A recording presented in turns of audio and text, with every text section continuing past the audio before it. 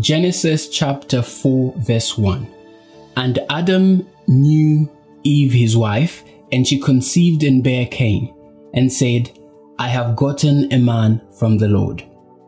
When we think of Cain, we think of this disobedient child, murderer and killer who always wanted to do it his own way. But this was not what his parents thought of him in the beginning. When Cain was born, Eve exclaimed, I have gotten a man from the Lord.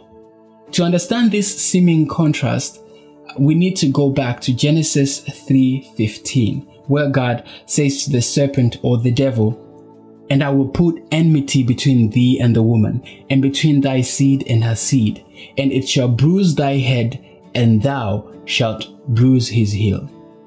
As the guilty Adam and Eve listened to these words, they were inspired with hope. For in the prophecy concerning the breaking of Satan's power, they also discerned a promise of God's deliverance from ruin that came through transgression and sin. The seed that shall bruise the head of Satan was the promised Messiah. And so when Eve had her first child, she hoped and thought that this would be the deliverer. For the promise said it would be of her own seed, that is, from her own genealogy. She believed it so much that even when Abel was born, his name was not that important. For you see, Cain means man from the Lord. Abel means vanity. Is it not so in our own lives? When we suppose that what we have and what we are doing is the answer, but really it's not really the answer. Our problems blind us so much that everything that provides some sort of relief we call the solution. We call the answer. But the answer to our problems is not Cain, neither is it Abel, but Jesus. Genesis chapter 3:15 is for us. We need it in the 21st century when the devil is working so much than at any other time in history. God promised to put in our hearts enmity against sin and to save us from the same. And God has always fulfilled his promise and prophecy. Even though Jesus was not physically present in the times of Cain, Abel, Adam, and Eve, he was there all the time. Jesus is the Lamb slain from the foundation of the world. God instructed Adam and Eve to kill a lamb and give it as a sacrifice.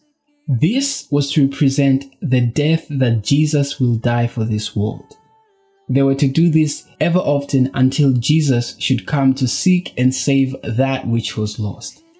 After this manner, Cain and Abel were supposed to give their sacrifice for the forgiveness of their sins. The validity and supreme importance of this exercise is shown in the rejection of Cain's offering. Cain gave vegetables and fruits, where God had said to give a sacrifice of a lamb. By faith, Abel gave an excellent sacrifice than Cain's. Cain did not have faith in the power of the blood of Jesus to save him from sin. He wanted to do it his own way, to save himself. Today, we don't have to give sacrifices or sheep or lamb. Jesus paid it all. But like Adam and Eve, we don't have Jesus physically present here. And so we, by faith, need to look back at the cross and confidently say, it was finished. The head of the devil was crushed, and he does not have his poisonous power over us anymore. However, we can only access and take part in this victory if we have faith in Jesus. For you see, faith is the victory that overcomes the world. Thank you so much for joining us. See you tomorrow as we continue studying the Bible. Tomorrow will be Genesis chapter 5. See you then.